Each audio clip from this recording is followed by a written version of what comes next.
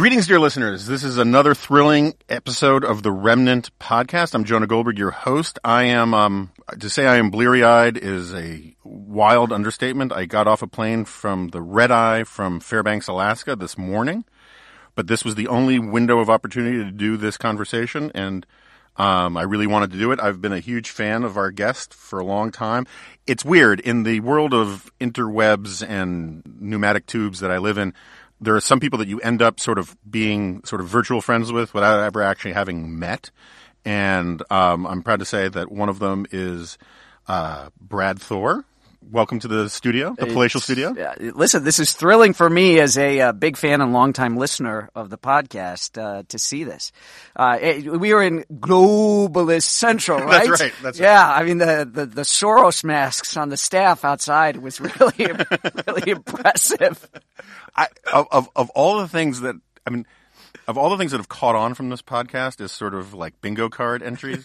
The two weirdest ones are my pronunciation of globalists, and the other one is, of course, Bigfoot erotica. Right, Bigfoot erotica. I think didn't you get Ben Sass talking about Bigfoot erotica? I did, and he was sort of like Ron Burgundy jumping into the bear pit. He was like, I immediately regret my decision.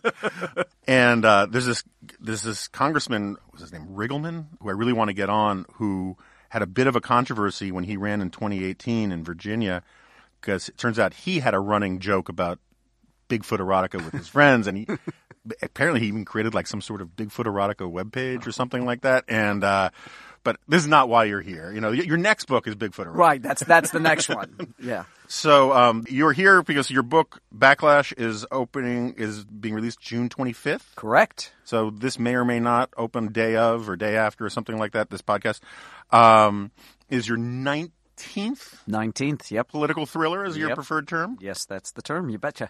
And I will be honest. So I love these kinds of books. I've read several of yours. I haven't read all 19. My apologies. It occurs to me I got to go back and read your first one, Lions of Lucerne, because I am one of my strange obsessions is Swiss militarism. Oh, wow. I really love that stuff. Okay. And I'm always a big defender of Switzerland during World War II compared to Austria. Sure. Because I'm always very cross about how Austria got claimed first victim status when they welcomed the Nazis with ticker tape parades. Yeah. You know, and the Swiss had a tougher time of it. But anyway, that's neither here nor there. But that was your first book, right? Yeah. And actually a thriller and based on a real story. My wife and I, on our honeymoon, she'd asked me, what would you regret on your deathbed never having done? And I said, becoming an author, writing a book and getting it published. At that point, I had a travel show on public television called Traveling Light because I thought traveling and seeing the world made me a better American. I really realized how lucky we were and how good we had it here. So I told my wife on our honeymoon I wanted to write books, and she said, when we get home, you start spending 2 hours a day, make it happen. And we were in Amsterdam waiting for our hotel room to get ready. And we were in a smoking cafe. A lot of weed. You're smoking a lot. Oh, man, yeah. It's a lot of ganja. And there was a copy of the International Herald Tribune sitting on the table next to me. Dearly departed. Yeah, dearly departed. It was great. I used to read it all the time when I was in Europe. And there was a little article in there about a Swiss intelligence officer who had embezzled all this money from the Swiss army and was training his own shadow militia high in the Alps with high-tech weapons from his own private arsenal. And I said, that's what my book's going to be about.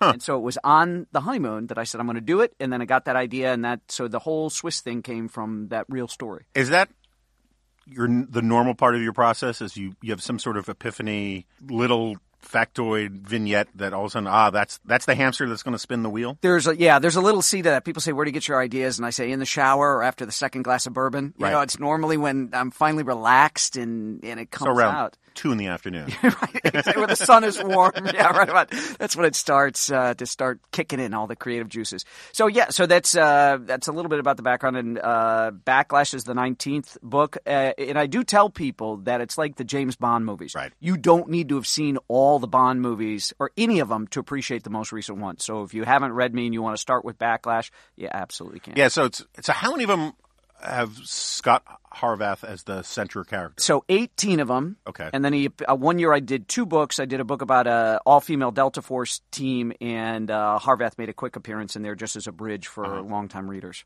So a walk-on cameo. Yeah, exactly. Yeah. Exactly. TV's Don Knotts. Because it was funny. Full disclosure, I love these kind of things. I loved Ludlum. Me too. And when I became a wonkier type person, I gave up reading for pleasure for long stretches of time. And just because, by the end of the day, reading all the Egghead stuff, my lips were so tired. I was just, last thing I want to do is but I used to block off Augusts when I would leave D.C., which I recommend to everybody who can manage to do it. And not just because D.C. is equatorial in August. So the last time I read, Harlan Coben, whom I'm also a fan Sure, yeah, no, and I know Harlan. He's a great guy. He's another sort of Twitter friend, kind of thing. And Brad Thor, these are the guys who's like, in August, I would just, because one of the things that's great about him is it's sort of, and I do not mean this in a condescending way at all, because I know this stuff is hard. I grew up, my mom was a literary agent. I grew up around all this stuff. Mm-hmm. It's sort of chewing gum for smart people. Well, and that's exactly, my job is to entertain you. Right. So probably, a shameless plug here, my most favorite style of email I get is people say, I bought one of your books, gave it to my dad, who wasn't a reader. Now he loves to read. Or I gave it to my sister, or our niece took it, or our cousin Eddie read it and just loved it. Now he's reading all your books. That's music to an author's ears. Sure. It's not supposed to be heavy. What I do is fun, action on page one. You get to short, crisp, cinematic chapters, 3 pages, maybe 4. That's not that often. And you're just flying through the book and you can't believe it. And then in these stories, I weave in, so I call it faction, where you don't know where the facts end and the fiction begins. And I weave in interesting things that I've found during the course of the year when I'm researching for the book. So you close it having had a great white knuckle thrill ride. That's terrific. But if you've learned a little something about the way the espionage community works, or particularly in Backlash, I did something about an Obama program. Well, I don't want to get. Sure. I could just Backlash 30,000-foot view. My main character, Scott Harvath, is a covert operative, does a lot of the dangerous work for the government to keep their fingerprints off stuff. So he's off book all the time, and he's been a real pain in thorn in the side of the Russians. And they decide he's thwarted so many things over the years. They're going to risk everything. They're going to come to the East Coast and they're going to grab him. They're going to put a bag over his head, drag him back to Russia. So the two real life things I was. And so for readers, that's not a huge spoiler. You're about 10 pages. I'm about 125 pages in, and that's like 6 pages in. That's the premise from day right away. one. Yeah. Right away. So the action starts on page 1. So the two things I studied for this book that I didn't know anything about or didn't know a lot about was what kind of training do our soldiers, airmen, Marines, what do they get when they're trapped behind enemy lines? Right, the SEER training. SEER school. So survive, evade, resist, escape training.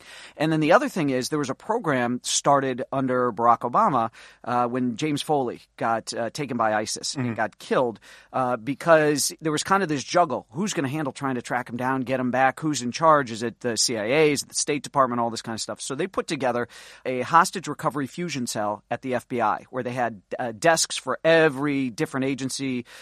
Treasury could talk to NSA, they could talk to the FBI, and they would share information and try to find ways to bring pressure to bear on the captors, even if it was a nation state. So can we freeze assets for Iran to force them to give up the Christian pastor, that kind of thing.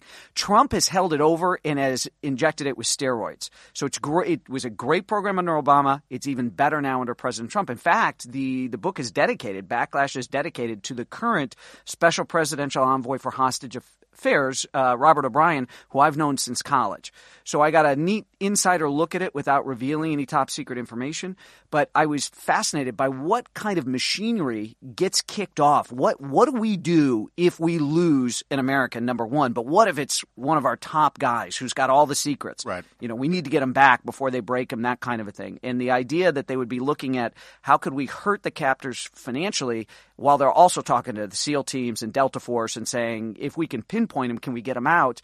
And the fascinating thing on the SEALs and Delta Force Special Operations side was, as I always thought it was needle in a haystack. And all these guys told me, no, we just need to find the haystack. Right. Find the haystack, we'll get the needle. It's not about the needle in the haystack. So I'm trying to figure out whether I should go with the making of the sausage or stick with the sort of the faction part of it. On the making of the sausage part, one of the things, you used the phrase cinematic before about short cinematic chapters. I was trying to think, do you have any idea who invented that style? Because it feels a little bit like going back to the sort of Yeah, I know who invented it. Edgar Rice Burroughs. They did these serial. Even further back. Yeah. So it was the Count of Monte Cristo, Oh, which was okay. serialized in a French newspaper. Yeah. And the idea is that you got a chapter Right. every edition, and it would make you come back and buy the newspaper. And everyone had to end with a cliffhanger. Right. Yeah. So that was it. So that I always say that the Count of Monte Cristo was the original cliffhanger. Yeah. Yeah. Okay. No, that works. Because I remember I had the same feeling reading this that I loved the Tarzan books when I was a kid. Sure. And every chapter ended with, oh my gosh, I got to find out what happens, even though it's just a page away, you know. Right. And there's a lot of that going on in here. And that's my goal. I want you to flip those pages fast and everything. Right. And we talked about the SEER School stuff. That the premise of this book is people go through SEER School and they understand that they may only get one shot at escape, and Right. you have to be ready for it and you have to take it. So this book opens with the guy having been taken. It was pretty bloody, a lot of action. He instantly, in the beginning of the book, gets his one shot. And it's all about taking that one shot. Right. And can he escape? And the United States government figures out he's been taken, but they don't know where he is. So this race is on for the U.S. to find him and help him get out. And he's trying to make it out of this country where he's been flown off to. So In cinematic terms, he's both the hero and the MacGuffin. Yes, yes, he is. That's true. That's good. MacGuffin's a great. I learned about that when I studied film and television at USC. And so, all right, so just you hang out a lot with these elite guys and the FBI guys and all the rest, and you do all your research. So the one question that sort of I find glaring in it is the Scott Harvath character, sort of like James Bond, has an enormous body count.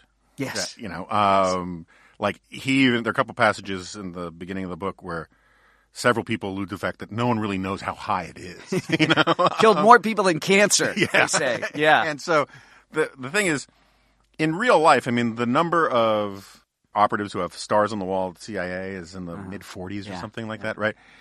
How much on this sort of the black off-the-radar stuff are American forces or American operatives actually trading bullets with people from other countries? Because you would think you would actually hear some of this stuff. Yeah. No, well, we've got rules of engagement. It is, even when you're actively in war, there are prohibitions. I think of when I worked on Rick Perry's campaign in the Republican primaries last time around, I spent a lot of time, got to know Marcus Luttrell, because Marcus was on the campaign as well, introducing then Governor Perry, now Secretary of High Energy, is what I call him. Just talked to him a week ago. He's a funny guy. But you know the story. It's Secretary of Nuclear Waste Storage. Is that what it is? The Secretary of Energy, that's like 90% of their job or something. But anyway. So the story Lone Survivor is very interesting. Whether you saw the movie or read the book by that Marcus did with Patrick Robinson, it's a great story. Yeah. You know, here they were trying to collect intelligence on some bad Taliban people in Afghanistan, and a team of goat herders stumbles across them. And, you know, they didn't want to go to Leavenworth. They didn't want to kill these guys, and these were non-combatants, and they couldn't kill them. So these people, these special operators and everything, they are out there doing some of this nation's most dangerous business, but they are abiding by the rules. They're playing by the rules. So do we have lots of guys out there trading lots of bullets with other people? No. But there are places where our guys do bump up against other guys, and it is a very gray area that's doesn't necessarily fall under Geneva Hague Conventions, and stuff happens.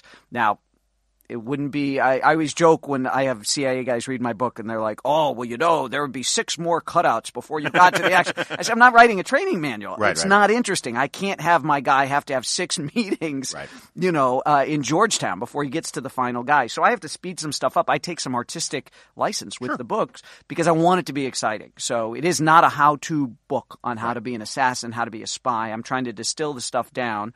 But it's funny. I make up stuff and then I'll let the guys read it before I send it to the publisher even, and they're like, hey, Thor, that one thing on 32, out. I can't be in there. I'm like, they're like, we're not confirming or not. We're just saying it can't be in the book. Like, wow, I made it up and it's real.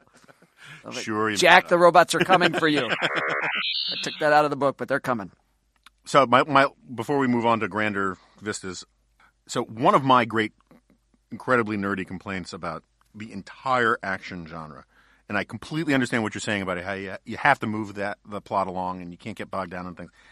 But it's like I recently rewatched The Fugitive, which I love. Right? The Harrison Ford? Yeah. Yeah. And so did I. You know the scene where he jumps off the dam? Oh, right? Nobody would have survived that. Yeah. So, but here's the thing. I am willing to sort of concede he has to survive it, otherwise the movie's over in like 22 minutes. Right.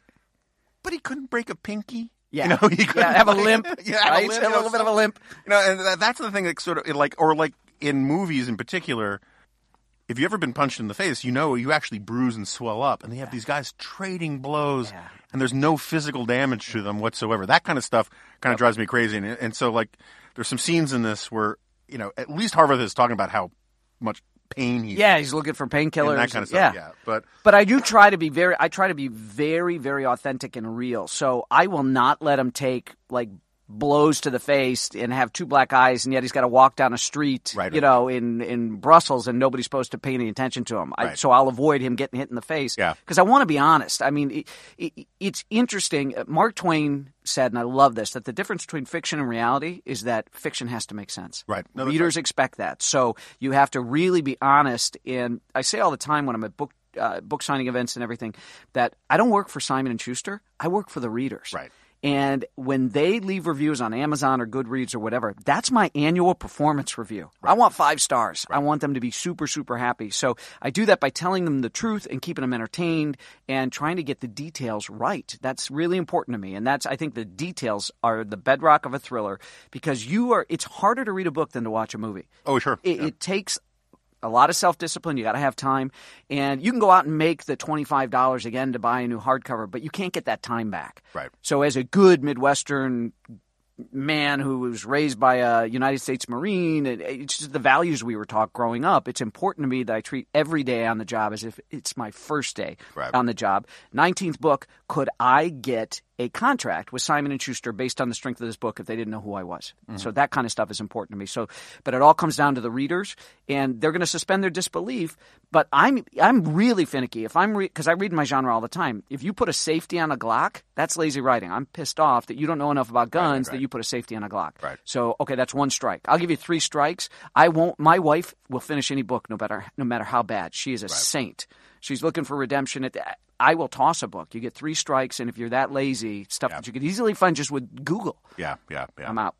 No, and I think that's important because you have a relationship with readers, whether you're writing fiction or nonfiction, and the thing, this is one of the reasons why when I go do speeches, one of my very few rules is I will not speak to an audience on a subject that the audience is more expert on than I am.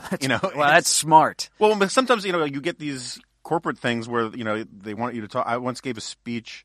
It was supposed to be just about politics, but it was to the trade association for large earth moving equipment. And someone asked me about the tax abatement in the bill pending before the Commerce Committee about the depreciation rate of something. And I was like, I never want to be in that position. We have to be very clear that I don't know your stuff better than you know it, but you have to have a certain amount of respect for your reader or your listener or your viewer or whoever to show that you're doing the due diligence and you're assuming that they're smart people and they know. And it's a breach of trust problem, and you have to maintain it. So speaking of breach of trust, I'm fully prepared to pay back the loan. I know I'm late. I know I promised, and I said you'd have the money by today. Dude, I'm taking care of your dog. And okay. You got to promise me the dog comes back unharmed. I'm only seeing Pippa in the videos. I'm not seeing my dog. Hey, speaking there was of no unharmed, proof of life. Speaking of unharmed dogs, I stopped on Lake Harding in Alaska reading your book, in part because my wife was making fish tacos and I had to help, but in part because I was in the part where wolves were getting shot.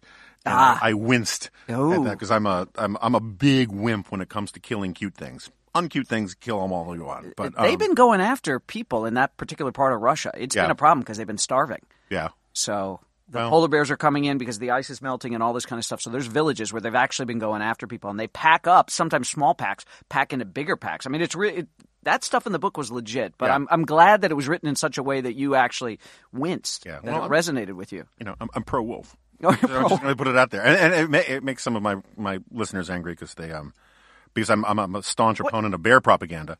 They think that therefore I must also be against reintroducing. No, I like wolves, and I'm anti-wolf. There you go. Okay, fair enough. There you go. But no, I was saying, speaking of breach of trust, I think it's fair to say in broad brushstrokes, you and I share certain misgivings about the state of the Republican Party and very true. The current head of the Republican Party. And I'm going to just open another beer.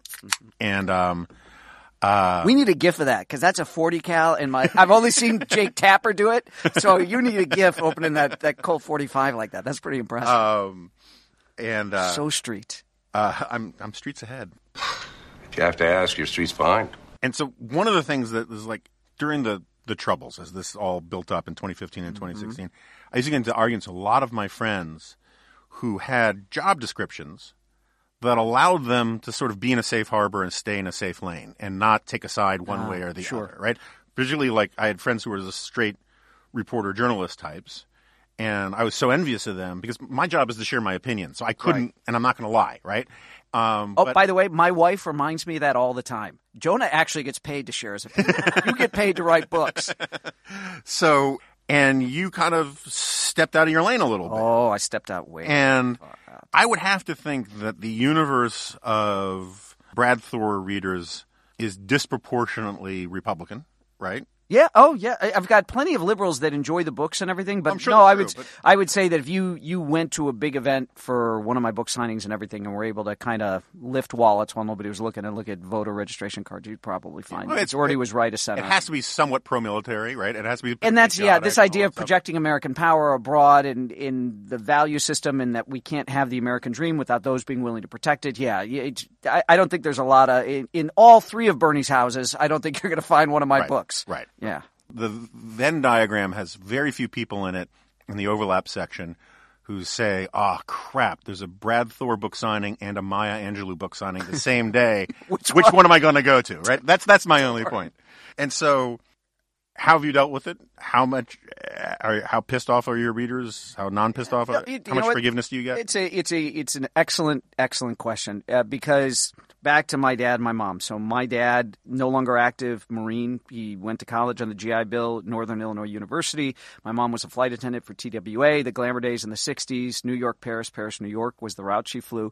And they raised us to be active members of this republic. Mm-hmm. That's where I learned that I'm not just a citizen, I'm a steward. Right. And it is incumbent upon us to leave a stronger, freer, more successful, more prosperous, more secure nation to the next generation than was left to us. And I got apologies for the debt and deficits and lots of talk about why we had to be responsible with our finances and all this kind of stuff. So there's a reason that when the tyrants decide they want to solidify power, they come after the journalists, the artists, the writers, because we have a way of distilling thoughts into, whether it's pithy sentences, easy to remember things. We can distill arguments, and we can make very powerful arguments because we take complicated things and we explain it to people so they understand. Now, James Madison, that he said it was incumbent upon people to explain to their fellow citizens how government works. It's particularly incumbent upon politicians to explain how and why things are going. It's one thing for you to have passions, you group of voters, but as politicians, they need to weigh the passions of the people, of the voters, against what was good for the republic. And we can get into the Federalist Papers, as you and I were chatting about off air, but because we're so cool. We started right there. Yeah, started right with the hey. Yeah, Federalist 10, 63. Yeah, it's almost like the secret globalist handshake, right? We've got a little passwords, but character matters to me. Character matters to my dad, the Marine. And I had worked last time around for Rick Perry's campaign, and the time before that for Rick Santorum's campaign. Mm-hmm. Not necessarily for any social conservatism, because that's not where I am. I'm a fiscal conservative. Mm-hmm. I believe certain things like the family is the building block of society and all this kind of stuff.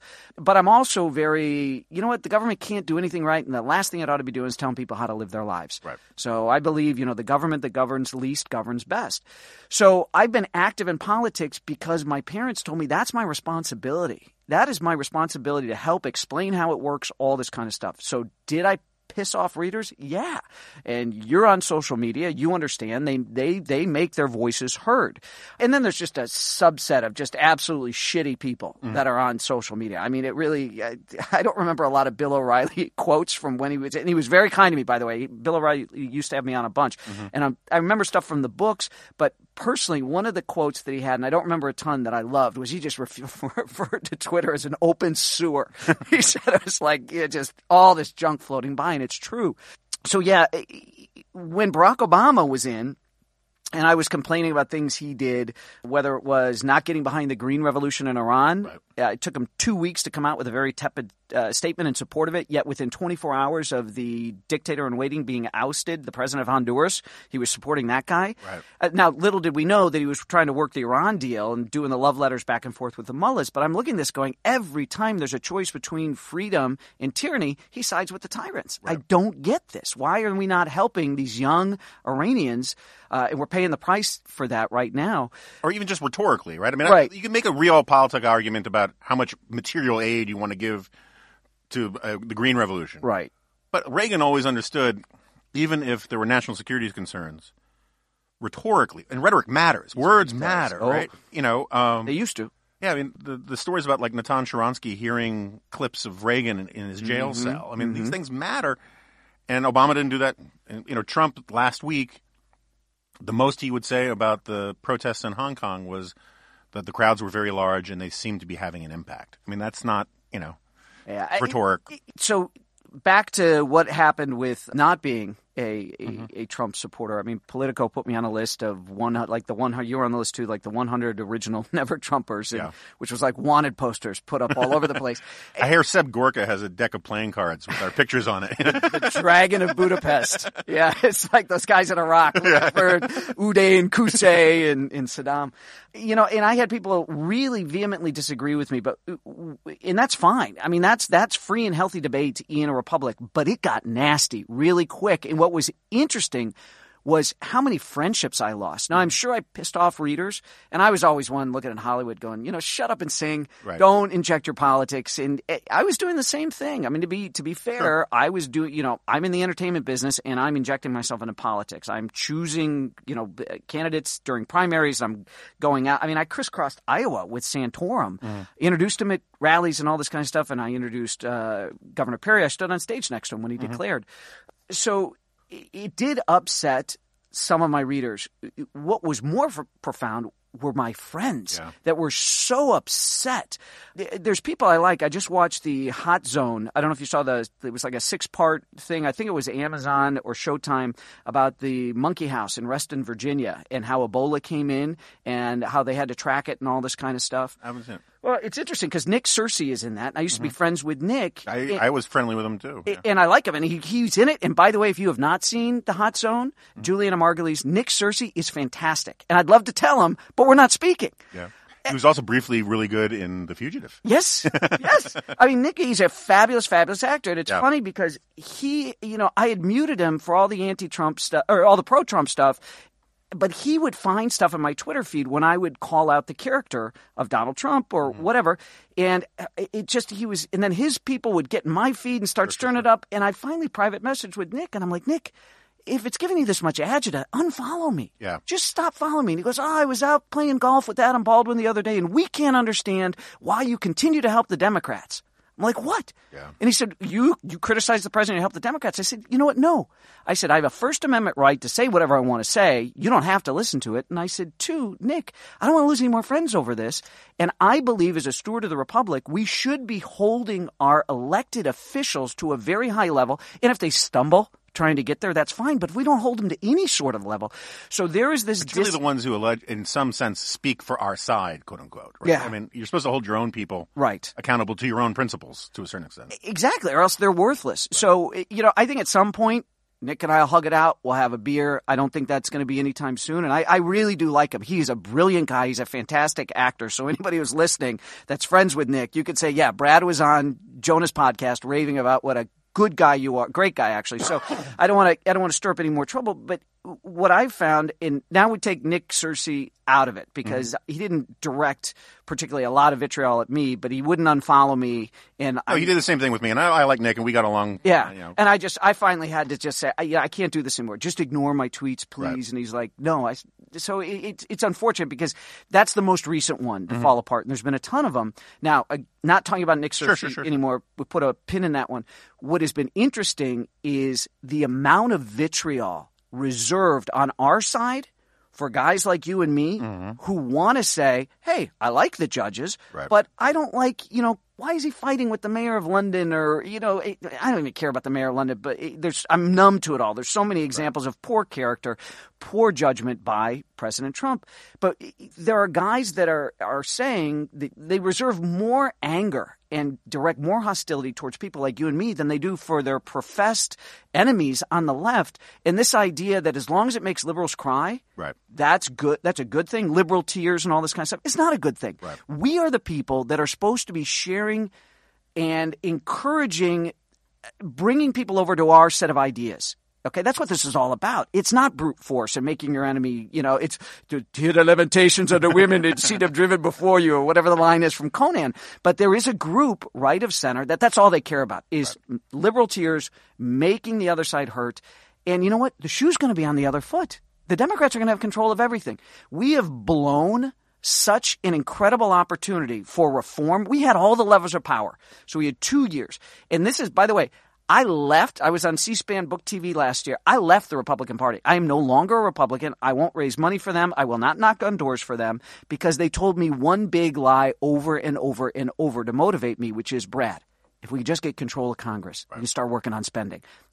If we get full control, House and Senate, and then we put a Republican in, we're going to balance the budget. We're going to get all the debt under control because I'm a big national security guy, and I see the debt as a national security issue. So the Republicans each party has a lie, okay? So the Republicans' lie is spending and fiscal responsibility. They only talk about getting that in order when they're out of power. Right. When they're in, they don't give a crap. Right. The word that the Democrats use is compromise. Right. When they're out of power, all they want to talk about is compromise. When they're in power, you see something like the Affordable Care Act, Obamacare, get passed without a single Republican vote. Right.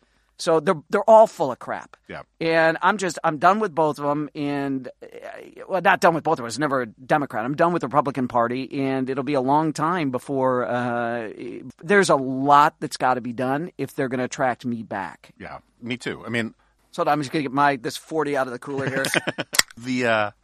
Part of my explanation for all this is that politics is taking up a part in our brains that is normally reserved for religion. And so that explains in some ways why the hatred for people like you and me is greater than the hatred for the other side, because if politics is operating psychologically like a religion, that makes us heretics. Mm-hmm. And by pointing out that we're, with very few exceptions, I mean, I've changed my attitudes about some things and all the rest, but for the most part, I believe virtually everything I believed about politics in 2014, I still believe today. Mm-hmm. So I was against crony capitalism and the administrative state and rampant executive authority and deficits and all. You can go down the sort of standard Tea Party-ish list. That was me, right? And I'd never marched in a rally before the Tea Party. I didn't even know how to make a damn sign. I had to go to some hippie website to figure out how to make a placard. I've been writing about the dangers of populism for 20 years, and the Tea Parties were the only populist movement I ever supported because the Tea Parties represented the ideal of what you would want a populist movement to do, at least the best version of them, which was back to basics, live within our means, restore constitutional norms. It was a correction. Right. It was almost like this fulfillment of libertarian prophecy that they're going to take over the government and leave everybody alone. And the Tea Party there's still a lot of good people who were part of all that, but as a broad spectrum thing, it's a hot mess. Mm-hmm. A lot of grifters came in. I talked about Jim Garrity about this on the last podcast. But the thing I always want to ask the all-in Trump, the people who go full Gorka, right? Right. And who, what can the next Democratic... The emperor's new clothes. Yeah. Do no wrong. What can the next Democratic president do that you won't be a hypocrite for criticizing? And that list is shrinking, by the hour. Yeah. Going into a really ill-conceived deal with Iran is like one of the last things, and who knows right now where we're going with Iran, maybe that'll be checked off the list too. But I've talked about this a bunch of times on this podcast, my friend David French, fellow Tennessean, right? Yep. David and his wife. I left National Review at the beginning of June, but I was of the sort of all in for Trump crowd, I was probably the second most hated writer. Yeah. And David was the first. Mm-hmm. And the reason why David was the first is that a lot of my stuff is like pointing out hypocrisy and making fun of things and just pointing out that the idea that Trump is playing four-dimensional chess is insane. Hungry hippos. Yeah. And what David does is he does this finger-wagging thing very well. I don't mean it.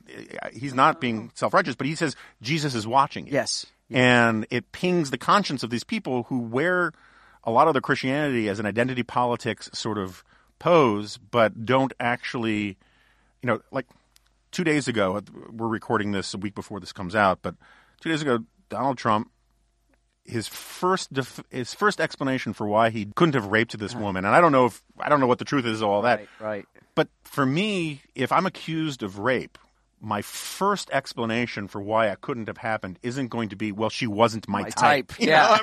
And there was a time when, like, I don't like blondes. If Bill Clinton had said that in the 1990s, it would have been laughed out of office. And so there's been this fire sale of the standard arguments that conservatives are supposed to make in favor of this sort of cult of personality stuff. And so this actually gets to an interesting question.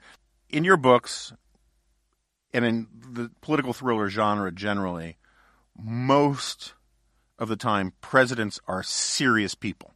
Yes. Right? Yes. Sometimes they could be evil, or they could be purely political and hackish, but they're smart and they're serious and all that kind of stuff. Yes. Well informed, they understand how... Right. They read their briefing papers and all that kind of stuff. Yeah. Donald Trump blows that up for that genre because he doesn't read, right? He doesn't. Which is a challenge for me. That's what I was going to ask. Yeah, so it's been a challenge for me. So what I used to have lots of scenes in the Situation Room at the White House and all this kind of stuff, and now I get this thing where people are, no matter what I write, it's either people are saying you're being too kind to Trump or you're being too unkind to Trump. And I'm not talking about Trump at all. It's a fictional president. And It was an argument. I want the books to stand alone. I don't want to have that discussion with anybody. So I've really dialed back and not dealt with too much inside the White House politics. I've focused it more kind of at the CIA and the challenges they have there with being very heavy with middle management and the way decisions are made and kind of the amount of risk they're willing to take and that kind of stuff. So I've really avoided the White House. And so political thrillers, I think if you look throughout going back to Nixon and all that kind of stuff, it really is an interesting window into the time. The challenge for me as somebody who writes a franchise character and does a book a year is making it so that the books are evergreen. So they're not too topical. Like I never wrote about bin Laden because I knew at some point they were going to catch him or they were going to kill him. I want each one of my books, and if you go back and you pick up you go all the way back to the first one, The Lions of Lucerne, you can still have an awesome, awesome thrill ride because I was careful not to put in too many current pop culture references and all that kind of stuff. But it is interesting to watch. Here's one of my favorite things on Twitter, back to kind of the vitriol and all that kind of stuff. So if I'm talking about Trump, I must have a book to sell. And if I'm not talking about Trump, I must have a book to sell. Right. And I'm trying not to create controversy. It's fascinating. This is a rich topic of conversation among, a lot of my friends. For my entire time in public life, that's a grandiose thing. Since I became a full-time writer, the charge that anytime you deviated from the party line, which used to be a ideological line, which I much prefer, it was because you were being accused of wanting to go to Georgetown Cocktail Party, right? Which is a stand-in for selling out, growing, caring about, the elites and the globalists and all the rest. And there ought to be like a bell that rings. We need a sound effect like every time he says it. Or it ought to be people at home ought to have to take a shot. That would be good, although some people would end up dead. And the thing I still want to record, by the way, before I leave, I want a recording of you laughing because I want to make that the ringtone. Now that I have your cell phone number, I want to have that. So every time I text with Jonah or whatever, it's going to... True story. I used to have, in high school, I had a very deep voice for a teenager. And my giggle was almost indistinguishable from a Scooby-Doo laugh. And that's so, funny. If you're whispering the back of algebra with your friend, and it took, people made fun of me, and so I took years. So this is this is my polished laugh. Wow. It's the equivalent of Joe Biden's stammer. This is the best I can do, and people give me grief about it. If, for those of you listening, if you have not heard the podcast where Jonah's wife is the guest, it is wall to wall laughing. It's very sweet. Yeah, it is one of the ones that if you're going to put it in a time capsule, that is one of my favorite podcasts you did, was interviewing your wife. That was a great episode. Thank you. It took me a year to get her on, and I kept telling her, you don't understand, people will eat it up. But yeah, I didn't think you had a wife. I thought it was my girlfriend from summer camp who lives in Canada. So, But you know what? Real quick, back to David French and All right. I think Eric Erickson had a really, to argue the other side of evangelical support of Trump, I think it was Eric Erickson. I want to credit him in an article. And if it wasn't, I apologize to whoever the author was. But it was a brilliant rationalization, a look at the mindset of evangelicals that came out hardcore for Trump. And let's just say it was Eric that said it. And what he said is that evangelicals have been under siege. Mm-hmm. And it wasn't enough for the left to beat them on the battlefield. They then had to go hunt them down house to house. Right. Christian Baker by Christian Baker, wedding photographer by wedding photographer. They were going to kill them all. And Trump was the first one that came along, even with 2 Corinthians and all that kind of stuff, that they believed was actually going to fight for them. I can understand that. No, I can understand it. I don't think that – I think you can still say, I want this guy to fight for me, but let's not pretend he's – that's what bugs me is that there is a group of people that feel they have to be either all in or all out. Right. That there is no criticisms. They won't brook any. And that's a problem. I agree. I'm not resistance either. Yeah. I'm not, and I don't call myself Never Trump anymore either. It's that insult that gets thrown around. It's so funny. I saw like a handful of tweets today about it. And I'm like, really? I mean, come on. Yeah. I've even gotten a tweet from the president when I complimented him and it was probably Dan Scavino. It probably wasn't Donald Trump because it was perfectly spelled. The punctuation was excellent and everything. But I got a tweet because I was on Dana Perino's show and I said, listen, I think he actually did a good job with this limited strike in Syria that he did early on. That crap should not be going on the patio at Mar-a-Lago. That's sloppy, that kind of looseness. So I think it's fair. I think fair-minded people can agree and can disagree. That's fair-minded people. We've got a lot of people that are not fair-minded. You just can't disagree. Yeah, but this gets to the problem of the open sewer stuff. And I've made this argument more often than I've said globalist. But drink. the transactional case for supporting Trump, I think, is utterly intellectually defensible. Sure. I will disagree and get into arguments about the cost benefits and all the rest. But if your position is, look, we're getting these judges. He's not Hillary Clinton, which is his real mandate. Yeah. We got the corporate tax cuts, which I'm in favor of. The individual stuff, less so. We got good things out of this because we had Republican control. We didn't get everything we wanted and all the rest. That's fine. If you want to make the case that it was worth the cost-benefit analysis to have Trump, and it's even worth the cost-benefit analysis to have him for another 4 years, I totally understand that. What bothers me is that in the world of the sort of, and I use Gorka as a stand-in because he's such a cartoon figure that people know where I'm coming from with that. Oh, Jonah. In that crowd, you're not actually allowed to make the transactional case. You can't say, "Hey, I really like this policy. I wish you wouldn't do this," we're turning off young voters, but in droves, or we're setting up the Republican Party for long-term problems. But I really like this policy. You can't make it. You have to say everything that he does is brilliant, and that's basically asking me to lie, and that's what I won't do. And it bothers me. Look, I love Bill Bennett. Bill Bennett was sort of an uncle of mine. I mean, you talk about Nick Searcy.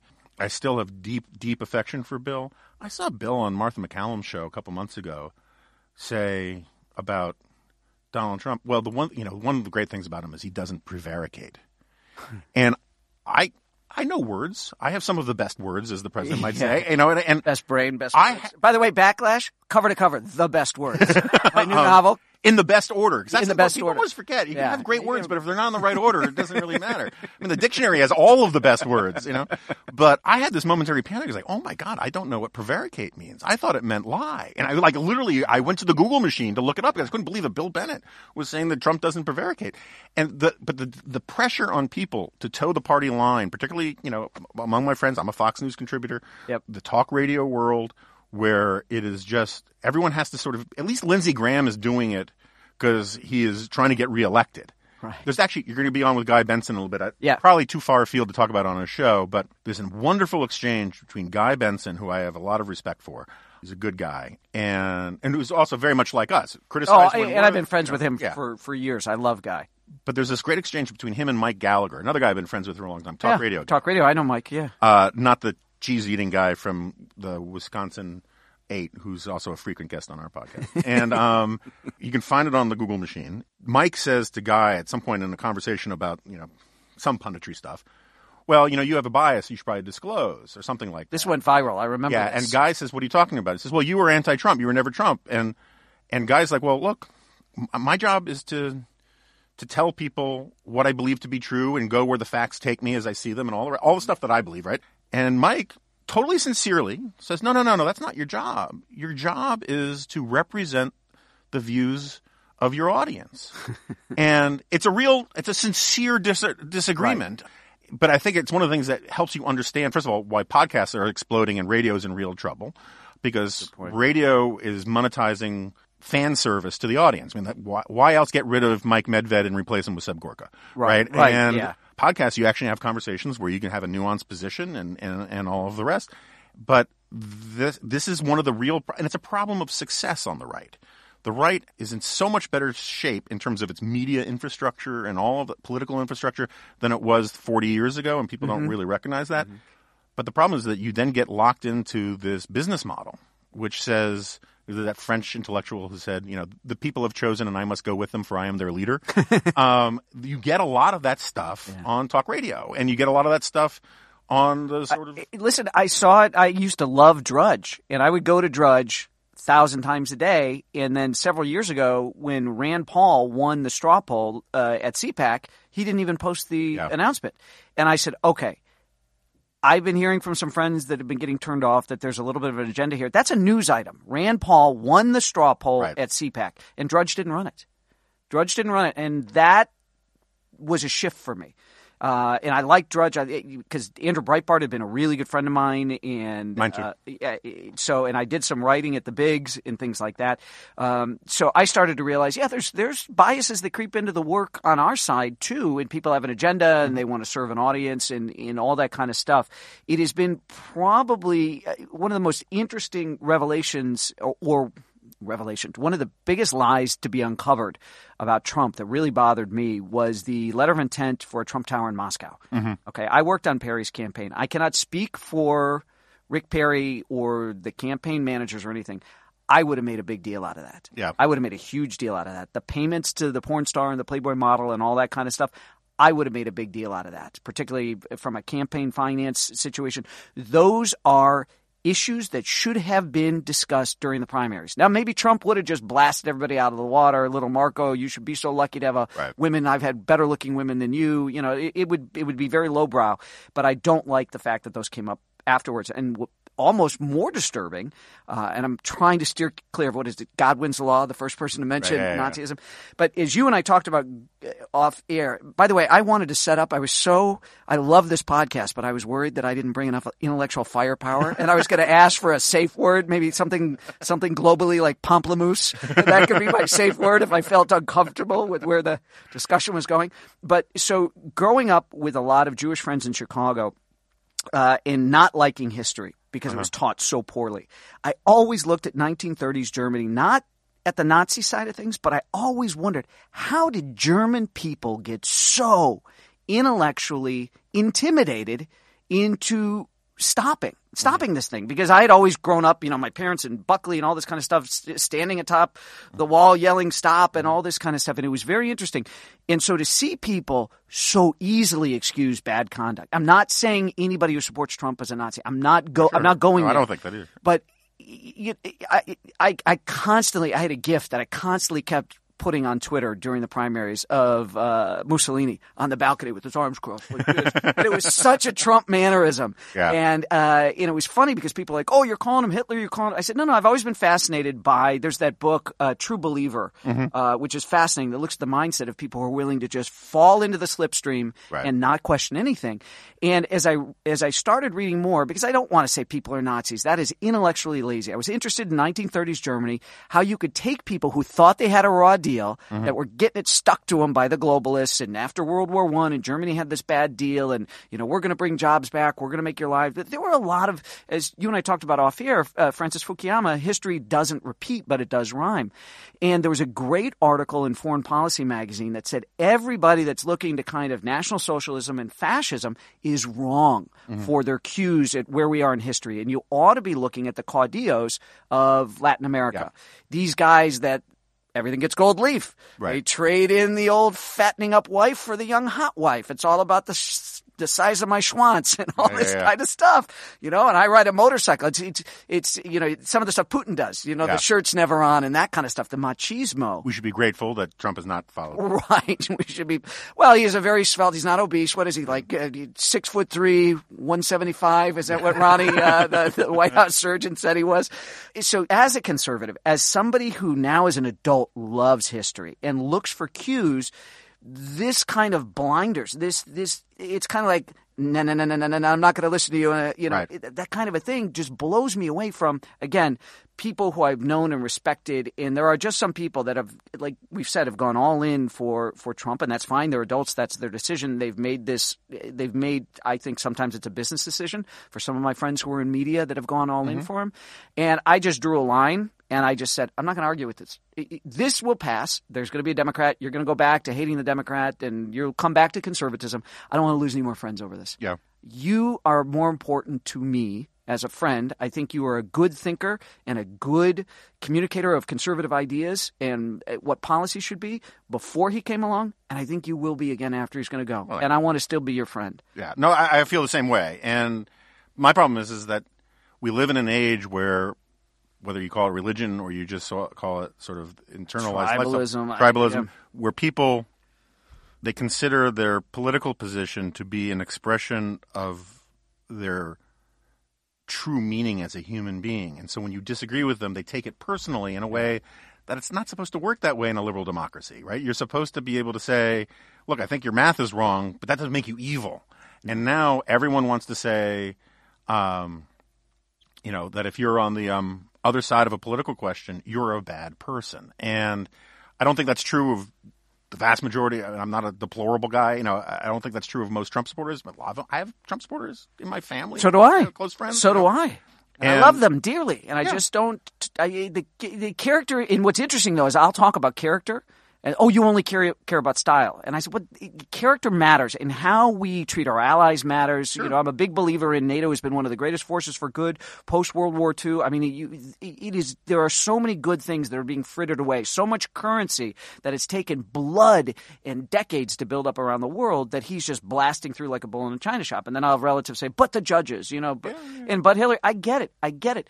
But everything is a Flight 93 election then. From now on, it is a binary. We will ever be able to do anything but Flight 93 elections. And that, to me, is not how it's supposed to work. So a standard line, which you hear from a lot of people who sort of see things the same way as you and I do, is some variant of, thank God he's not a chess master, right? I mean, he's actually, because he's, my standard line is he tweets like an escaped monkey from a cocaine study, right?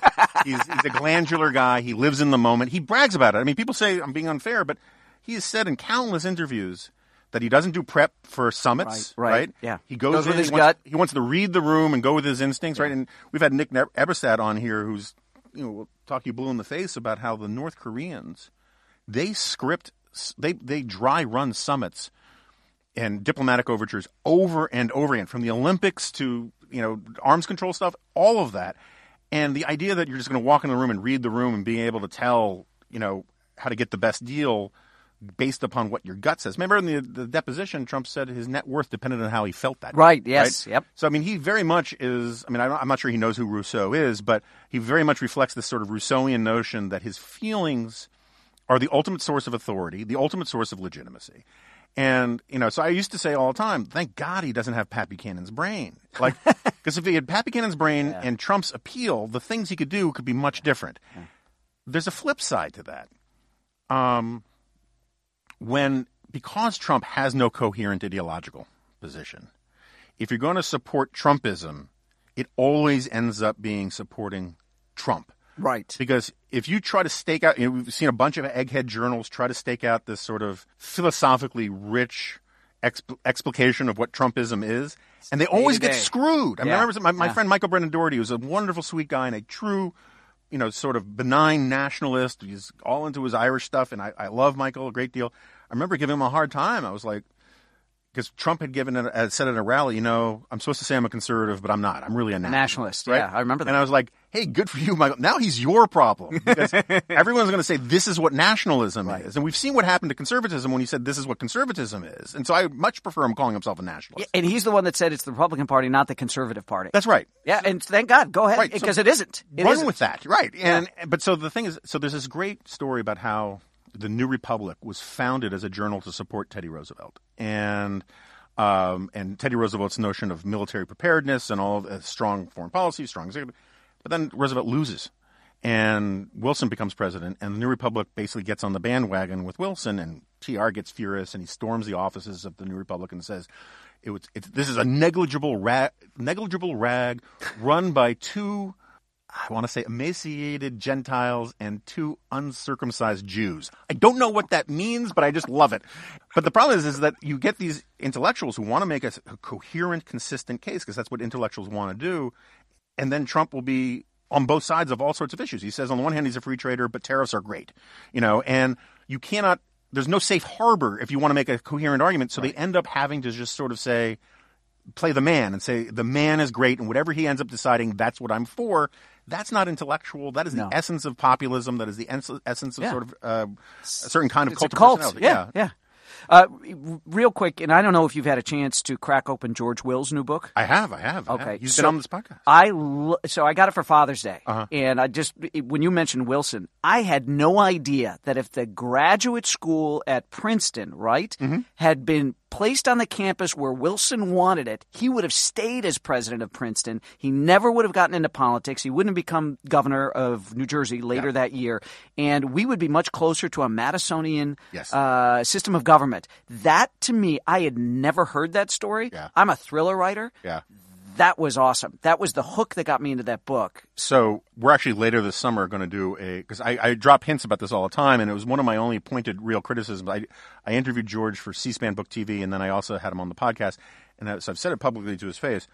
One of my main criticisms of the book is he's not hard enough on Wilson. Oh, wow. And I mean, he's hard on Wilson. Yeah. But if you read my first book, I get into the weeds on this. Wilson was easily the worst president of the 20th century, worst president probably in American history. So far. No, but Trump is incapable of doing the damage. Wilson really knew what he was doing. Wilson regretted that the South lost the Civil War. He resegregated, he put thousands of political prisoners in jail. He had a sort of fascistic militia called the American Protective League that did his bidding for him. He was a bad guy. Really, really bad guy. And plus, intellectually, because he did have a coherent intellectual point of view, he did lasting damage to the Constitution. And so anyway, we're going to do a special episode of the podcast later this summer, I think with David Pietruzza, one of my favorite historians. And it's just going to be an hour of Woodrow Wilson bashing. Woodrow Wilson, history's greatest monster. You should do it in front of a live audience. I would pay. Come see that. Well, I know you have to get going. I could do this all the time. Anytime you're in Washington, we'd love to have you back on. Thank you very much. And thank you for listening. And thank you for all the support for Suicide of the West. You were great. It's one of I still to this day talk about it. I think, and this is, I'm going to give Jonah's book a shameless plug. If you have not read Suicide of the West, it is absolutely fantastic. Everything we're facing now and what we might be facing in the future, this book is, I honestly think it's one of the most important books to have been written in the last 20 years at least. And I love liberal fascism. I mean, I love liberal fascism, but Suicide of the West, there is nothing that compares to it. I really, really loved it. It's not only did I feel smarter when I closed that book, it was an easy book to read. And you are a Sonny Reagan optimist, even with the heavy stuff, even with the bad stuff. And I like that about you, and it's shown through in the book. Well, I really appreciate that. And it's funny, we were talking about people coming after you for your Trump stuff. When I did the radio show circuit, it was amazing how many people said, well, so why'd you write an anti-Trump book? I was like, the book starts 250,000 years ago, and I started working on it when no one, including you, thought you could ever win the Republican primaries. But the weird thing is the moment that we're in with all of these sort of post-liberal nationalists and all these people coming out of the woodwork, the main criticism from big chunks of the intellectual right now is that a book called Suicide of the West was too optimistic.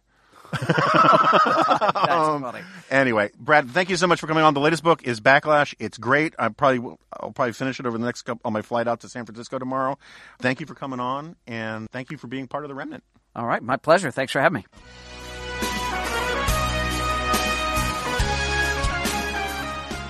Okay, so Brad Thor has left the building. It's a little sad that the thing that Brad was most looking forward to doing this podcast was meeting Jack Butler, and Jack is not here. Jack is still in Italy. He'll be back later this week. Pinch hitting has been Audrey Fallberg, our intern, who's not on a mic, but she's been doing yeoman service, and she was sitting here with white-knuckled fear, knowing that her entire internship would be ruined if it turned out that this stuff didn't actually get recorded. But one of the traditions we do try to uphold is that by the end of our interns' time here, that they have a cameo appearance on The Remnant, so we'll do that another day. But I want to say thanks to Audrey regardless. As I said at the beginning of this thing, I went to Alaska for a very long weekend, and I am exhausted. And then first thing tomorrow morning, I'm going out to Silicon Valley for some interesting meetings, which I can't really talk about right now. But when the robot overlords take over, I'll be in pretty good shape. So that's good. And I will save the conversation about participating in I use the word participate, the midnight sun run in Fairbanks, Alaska on Saturday night. It's a 10K that starts at 10 o'clock at night, and because it's on the summer solstice. And so one of the crazy things is that, like, it's just broad daylight at midnight. And that was entertaining and weird, but it's the idea of me actually participating in a 10K is so central to Jack's identity that I feel I should save that conversation for when he is back. I mean, I kind of wonder what he's going to do with his two remaining wishes. But I want to say thank you to everybody for sticking with us. There have been some technical issues as we've made the transfer over from National Review. I do want to say that the archives for The Remnant are now available on iTunes and everywhere else, but they're also still available at National Review Online and NR Podcasts. NR has been great in sort of working out the nitty-gritty with me about making this transfer, and I'm hugely grateful to them, and NR Podcasts are still wonderful. I'm a religious listener of the editors, even though I cannot stand the way Rich Lowry says the notorious MBD, and how he closes it with that, "I'll see you next time." But other than that, I mean, if those are my only criticisms, that's not really too damning. I mean, I really encourage people to go back and listen to the heroic stem whiners from our friend Charlie Cook about the Sohrab Ahmari stuff, if people aren't sick about all of that. I'm not sure when in the order this one will air, but I think it will be first next week. Not that this means anything to anybody, but I also recorded a podcast when I was in Grand Rapids last week with our friend David Bonson that I swear to God began with a long discussion of theonomy and then got nerdy. So look forward to that. Please sign up for the G-File if you haven't already at Reagan35x.com. That's Reagan35x.com. It is the only place right now that you can subscribe to the G-File, and it's sort of important for us and for me in particular to rebuild that list that I had at NR. So if you're a fan of this podcast, if you're a fan of the G-File, if you're a fan of canine updates about my dogs, it is the only place you can go, and you can only get it in newsletter format for the time being. And at some point, we will have grander announcements about where the Hayes-Goldberg joint production thing is going. But I'm really grateful to everybody for sticking along to the ride. I'm grateful to Brad Thor for being here. And that's all I've got. And since Jack isn't here, I can say it. I'll see you next time.